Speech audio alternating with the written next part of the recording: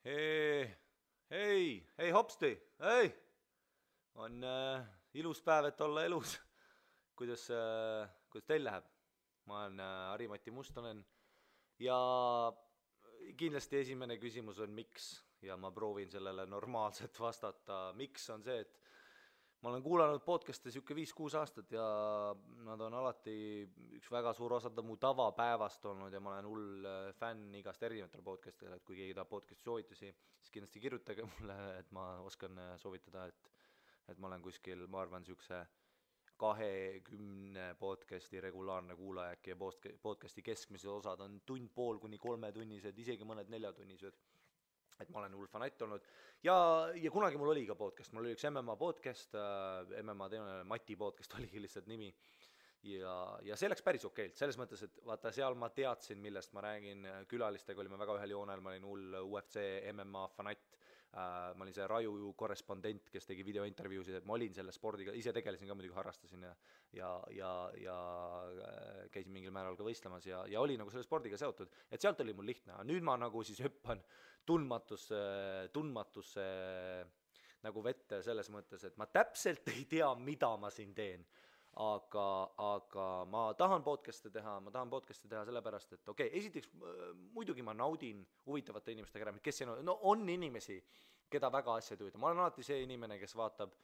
nagu, ja ma ei taha öelda, ma olen tark inimene, kes ma loen Aristotelest ja loen igasuguseid erinevaid psühholoogia raamatuid, ei, ma ei tee seda, vahepeal loen tõesti mingit, ma ei tea, et universum on lõpmatu ja siis ma värisen voodis, ei saa magada, sest et ma saan aru, kui tühine mu elu on ju, mul on neid hetki on küll,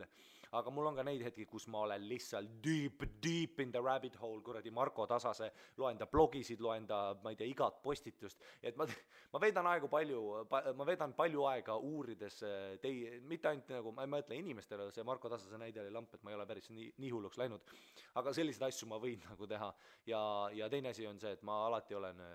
et kui mul on võimalus kohtuda mingi huvitava inimesega, siis ma küsin väga palju küsimusi, ma räägin palju ise ka, kõik, kes mind teavad, on alati teadnud, et mul võib rääkida ja sellest ka ma ilmselt tegelen stand-upiga, et ma olen siis Harri-Mati Mustonen, ma olen stand-up, see on raske öelda, kui sa oled stand-up koomik, see kõlab nii pretentious, sest et ma ei ole kuskil telekas, ma ei ole Madison Square Garden, ma ei tuuri kuskil kuradi USA osariikides praegu, nii et ma olen et amatöörkoomik võib-olla või siis semiprofessionaalne, et ma mingil määral teenin sellelt rahad, aga ma loodan ka minna siis täiskoha koomikuks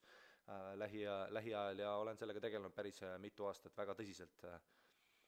Ja üks stand-upi suur osa on podcast'id, selles mõttes, et podcast'i külaline olla, meeldib paljudel inimestel on podcast, Eestis väga populaarne ei ole. Ja eks ma proovin siis natukene lühidalt seletada, mis asi podcast on. Podcast, kuidas on paunhääling või eesti keeles või taskuhääling või? Ei tule meelde, või taskuhääling vist. Et see on siis selline amatöörraadio selles mõttes, et formaadi poolest podcast'id, eriti just, kui podcast ei ole nagu just, ma ei tea, spordist, autodest, noh, mis iganes podcast'id on, teema podcast on palju, kui on podcast'id nagu, mis on nii-öelda, neid nimetatakse lifestyle podcast'ideks, kus siis külalised tulevad ja räägitakse juttu, koomikutel on neid meeletult palju ja see teeb ju paremaks seda, et kui koomiku suur atribuut on rääkida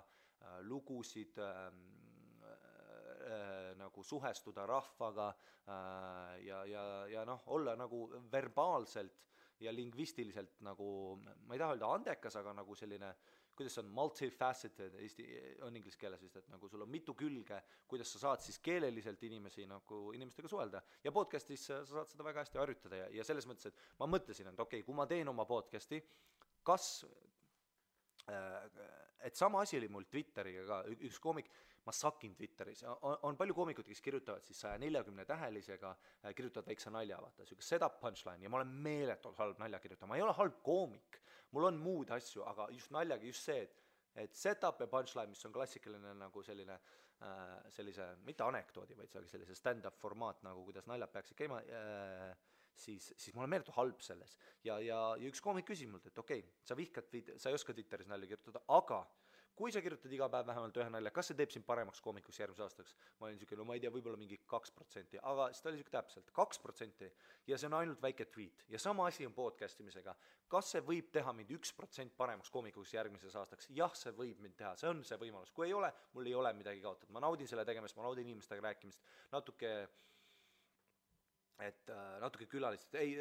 ja teine põhjus, miks ma võib-olla podcast'i tahan, sorry, et ma natuke räntin, ma olen selles podcast'is, igas osas te hakkate kuulma seda, kus ma lähen mingi sügavasse jäneseauku ja lihtsalt räägin ja siis sealt tulevad harud lugudega, siis mul tuleb meelde, kuidas lapsepõlves keegi katsus mind imelikus kohas, ma räägin, kuidas see mõjutas mu enesegi ja no nii, sellised asjad, ei mind ei katsu keegi, sellised asjad juhtuvad kindlasti podcast'i jälle, ma vabandan selle eest ja podcast on siiski eelkõige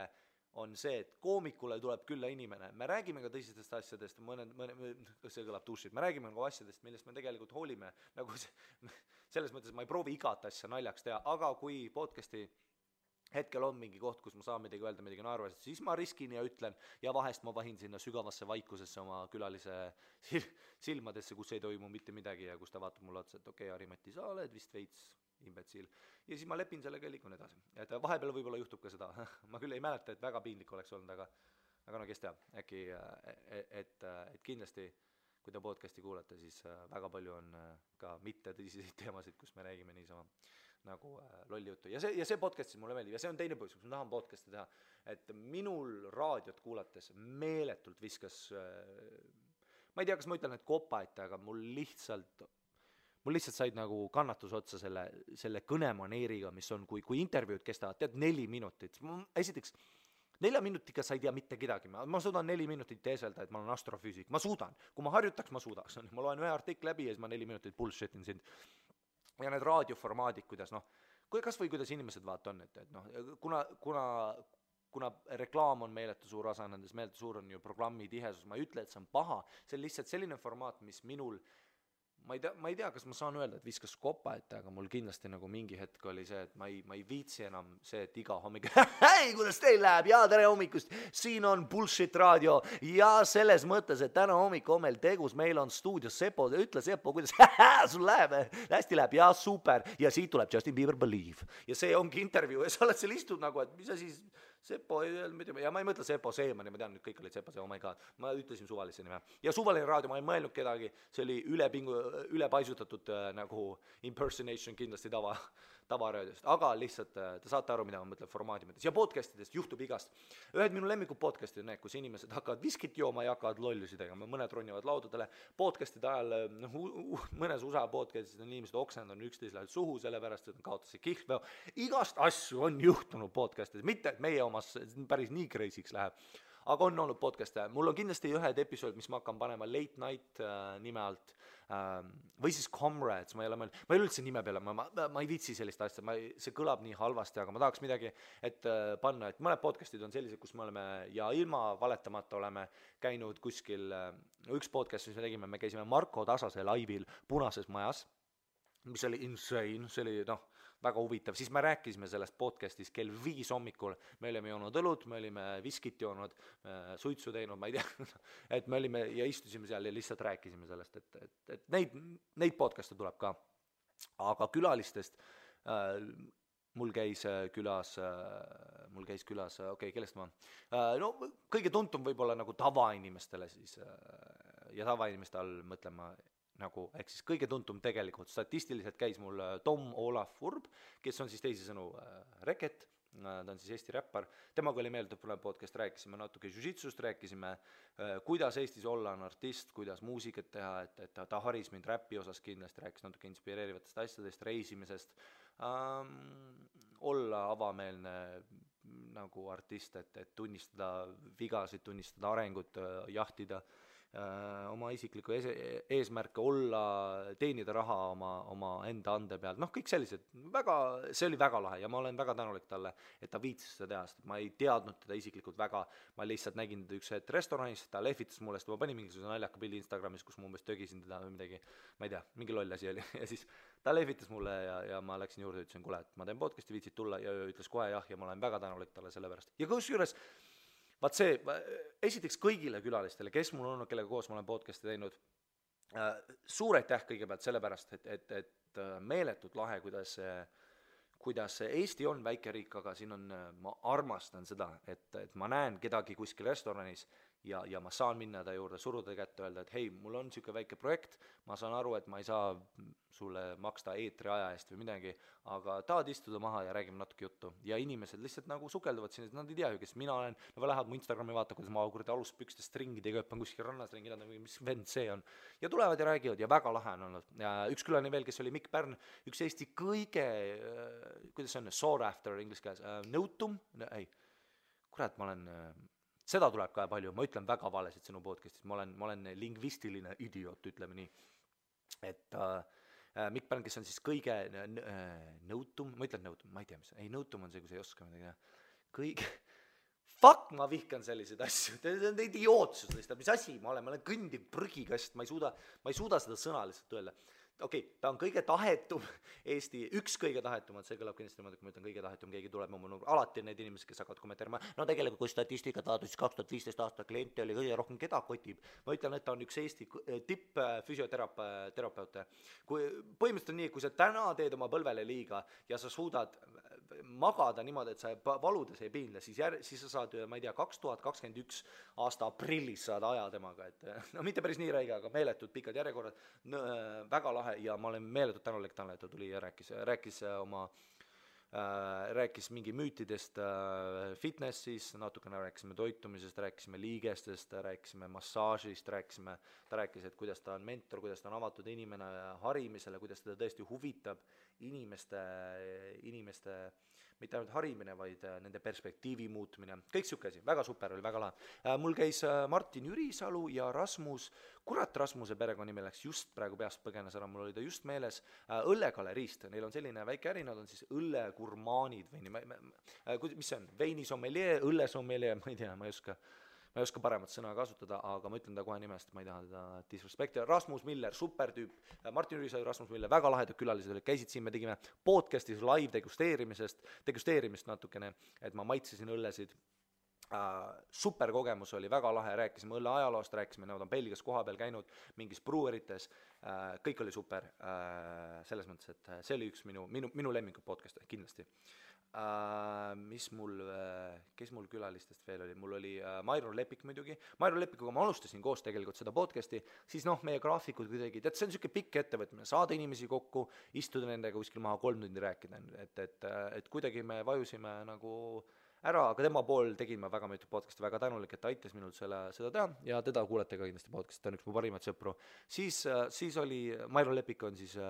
Brasiilia Jiu-Jitsu lillavöö, edukas Brasiilia Jiu-Jitsu nii õpetaja kui praktiseerija 3D treeningust ja lahe tüüp üldse.